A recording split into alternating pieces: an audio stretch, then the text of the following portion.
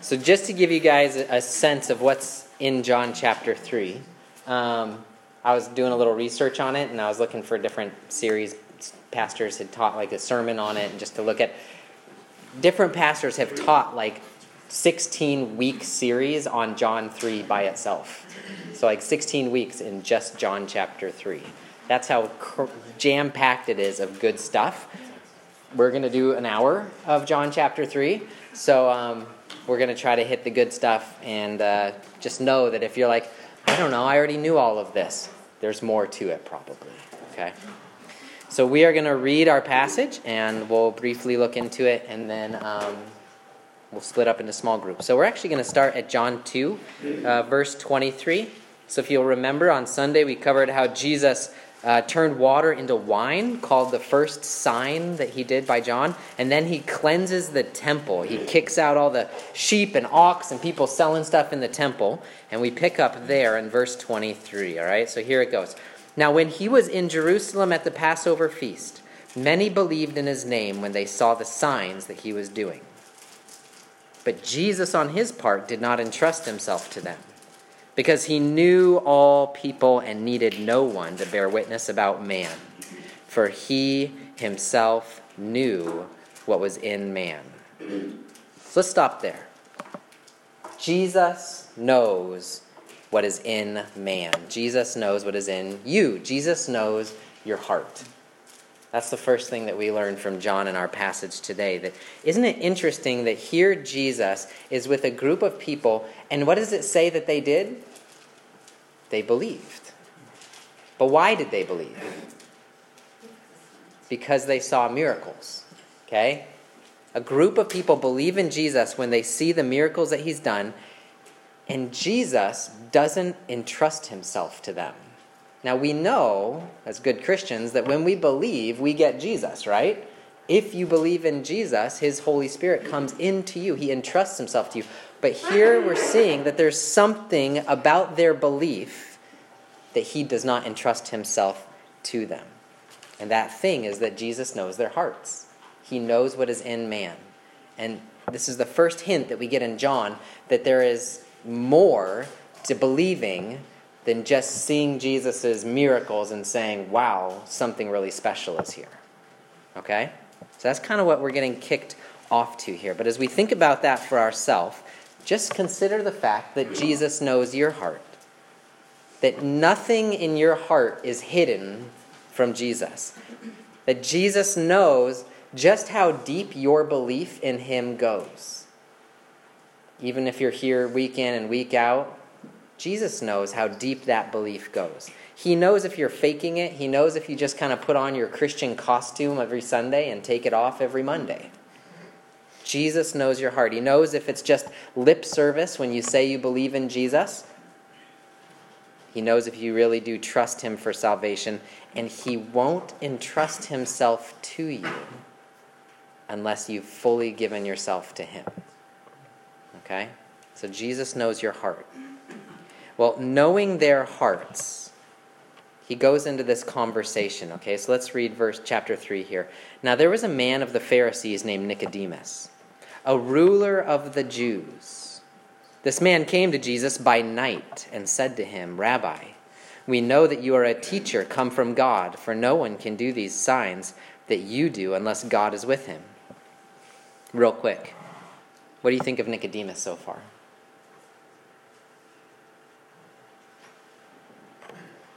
Liz gives him the thumbs down. Why? Because he's coming at night. He's being really secretive and sneaky. Okay. He's not being like talking to Jesus during the day when all of his friends are around. Okay, so if we are thinking about what does real belief look like, does sneaking off in the night to ask Jesus a few questions look like you're really putting your trust in him? Not necessarily, right? And this question, Rabbi, we know you are a teacher come from God, for no one can do these signs that you do unless God is with him. All he's doing is he's vaguely saying, we think that God might be with you somehow. They know what the Messiah is. They know that there's this guy. He doesn't even bring up Messiah when he's talking to Jesus. He's just saying, well, what's your deal? It seems like there's something going on here. Okay, so let's read. Jesus answered him, "Truly, truly, I say to you, unless one is born again, he cannot see the kingdom of God." Now, what's interesting about that word again is it probably has a little number next to it in your Bible. And there's a footnote, I'm guessing, and that footnote says that again could also mean what? Anybody else have that in theirs? Or from above, okay? So this word again, it can mean two things. It can mean again, or it can mean from above. So Jesus could be saying, unless you are born from above, you cannot see the kingdom of God. But the reason translators say again is because of what Nicodemus says next. Nicodemus definitely takes it to mean again. So here's what Nicodemus said to him. "How can a man be born when he is old? Can he enter a second time into his mother's womb and be born?" Now this is where me as a youth pastor, I really sympathize with Jesus, because I get asked awkward things sometimes, and this is about the most awkward question that you could be asked. As an old man, can I crawl back inside my mom? Jesus is like, well, let me answer this. "Truly, truly, I say to you, unless one is born of water and the Spirit, he cannot enter the kingdom of God. That which is born of the flesh is flesh, and that which is born of the Spirit is spirit. Do not marvel that I said to you, you must be born again." That's where Jesus is saying, you missed the point, okay? This whole question about getting back inside mom, come on, Nicodemus, no, definitely not, okay? "Do not marvel that I said you must be born again. The wind blows where it wishes, and you hear its sound, but you do not know where it comes from or where it goes. So it is with everyone who is born of the Spirit." So the second thing we want to focus on from our passage is Jesus' point is that you must be born again. You must be born again. So here we have Nicodemus, a teacher of Israel, a ruler of the Jews, a Pharisee, someone, if anyone, ought to know what the Old Testament scriptures say. He ought to know his own religion. He is a teacher of Israel. And then we have Jesus, the Son of Man, who came from heaven, who seems to know a whole lot more. And the point that Jesus is making is that you must be born again. And it's in this context of what does it mean to really believe? To have belief so that Jesus will entrust himself to you. When you are born again, we see in verse 6 that Jesus calls being born again being born of water and of the Spirit. Now I'm going to have you look that up in your small group and try to think about what does that mean. But one of the things it means is in verse 6, that which is born of the flesh is flesh. So when humans give birth, they give birth to humans. But that which is born of the Spirit is spirit, which means when the Holy Spirit causes you to be born again, there is something spiritual happening in you. That you are being given a new spirit when the Holy Spirit causes you to be born again. And then when it says this whole thing about the wind blows where it wishes. You hear its sound and you do not know where it comes from or where it goes. Do you have a footnote next to wind? What does it say? Wind and spirit. What about them? The word means both. Yeah, the Greek word for wind is the same word for spirit. So we could read this and say, the Spirit blows where it wishes, and you do not hear its sound, but you do not know where it comes from, where it goes. So it is with everyone born in the Spirit. I think wind is the right in translation. But what he's doing is he's drawing this connection between wind and how the Holy Spirit and the new birth works. And here's what he's saying: when it comes to wind, you know that there's wind, right? Like we were just out there. We knew that there was wind. We felt the effects of the wind, but it was invisible, wasn't it? We didn't actually see the wind. He said, so it is with the Holy Spirit. When the Holy Spirit causes someone to be born again, you know it because you can see the effects of it. You know, maybe you've been someone said this to you, there's something different about you. You aren't like everyone else. Why don't you do these things that everyone else around the lunch table does? The sign of the Holy Spirit having caused you to be born again, it's evident, but it's invisible. When Caleb became a Christian, he still looked like Caleb, right? He didn't start glowing and have a halo or something like that. But the effects are there. So Jesus is saying to Nicodemus, you must be born again.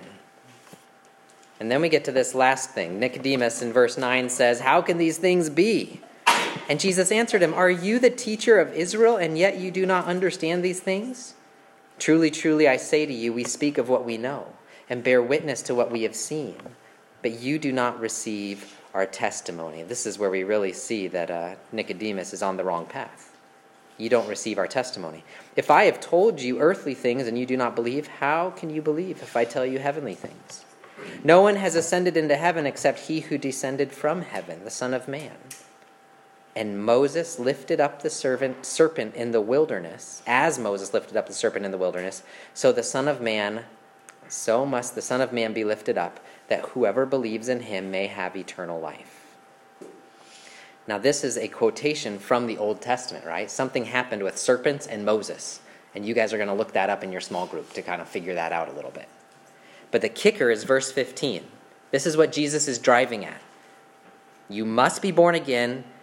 Whoever believes in him may have eternal life. Being born again comes from believing in Jesus and results in eternal life. And then we're going to read 16 through 21, which is the explanation of this. And this is where we get something familiar in verse 16, and then maybe some unfamiliar stuff. For God, here's the explanation. For God so loved the world that he gave his only Son, that whoever believes in him should not perish, but have eternal life. For God did not send his Son into the world to condemn the world, but in order that the world might be saved through him. Whoever believes in him is not condemned, but whoever does not believe is condemned already, because he has not believed in the name of the only Son of God. And this is the judgment. The light has come into the world, and people loved the darkness rather than the light, because their works were evil. For everyone who does wicked things hates the light and does not come to the light, lest his works should be exposed. But whoever does what is true comes to the light, so that it may be clearly seen that his works have been carried out in God. So let's talk about these verses really quick here. Verse 16. God loves you. And this is how we know. He did something incredibly costly to himself by giving his only Son to us. He gave up his only Son, and he gave it as an incredibly free gift, so that whoever believes, at no cost, whoever believes gets an infinitely good gift, an eternal life. Okay, so this is God's love that he gave a costly gift, free, infinitely good gift. And God came to a group of people who are all in one camp. So this gift, when this gift was being given, it was being given to people who are all in one camp. And that camp is condemned. Okay, so you guys see in verse 18, whoever believes in him is not condemned, but whoever does not believe is condemned already. So I'm going to try to make this clear, but when Jesus came, he came to one group of people, and that was a group of people who were all condemned, guilty before a holy judge and sinful.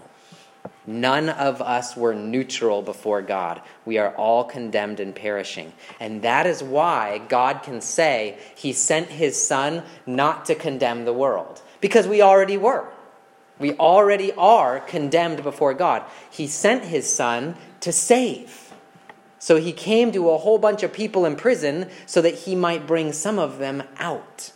Okay, so Jesus' single role is to bring people out of condemnation. He came to save. And yet in coming, Jesus necessarily divides all of humanity into two groups, doesn't he? And this is a pattern we've seen in John. Every time we talk about Jesus coming, two groups are formed. And in this passage, it's between those who do not believe, who in seeing Jesus, who's described as the light here, they look at him and then at their darkness, and the wicked things they do, and they choose to stay in the darkness. And why do they choose to stay in the darkness? It says because they loved doing evil. They love the darkness more than they love the light. They hate the idea that Jesus would expose just how wicked they really are. Because that's what happens when darkness comes into the light, right? You bring darkness into the light and you automatically see all the muck that's in there.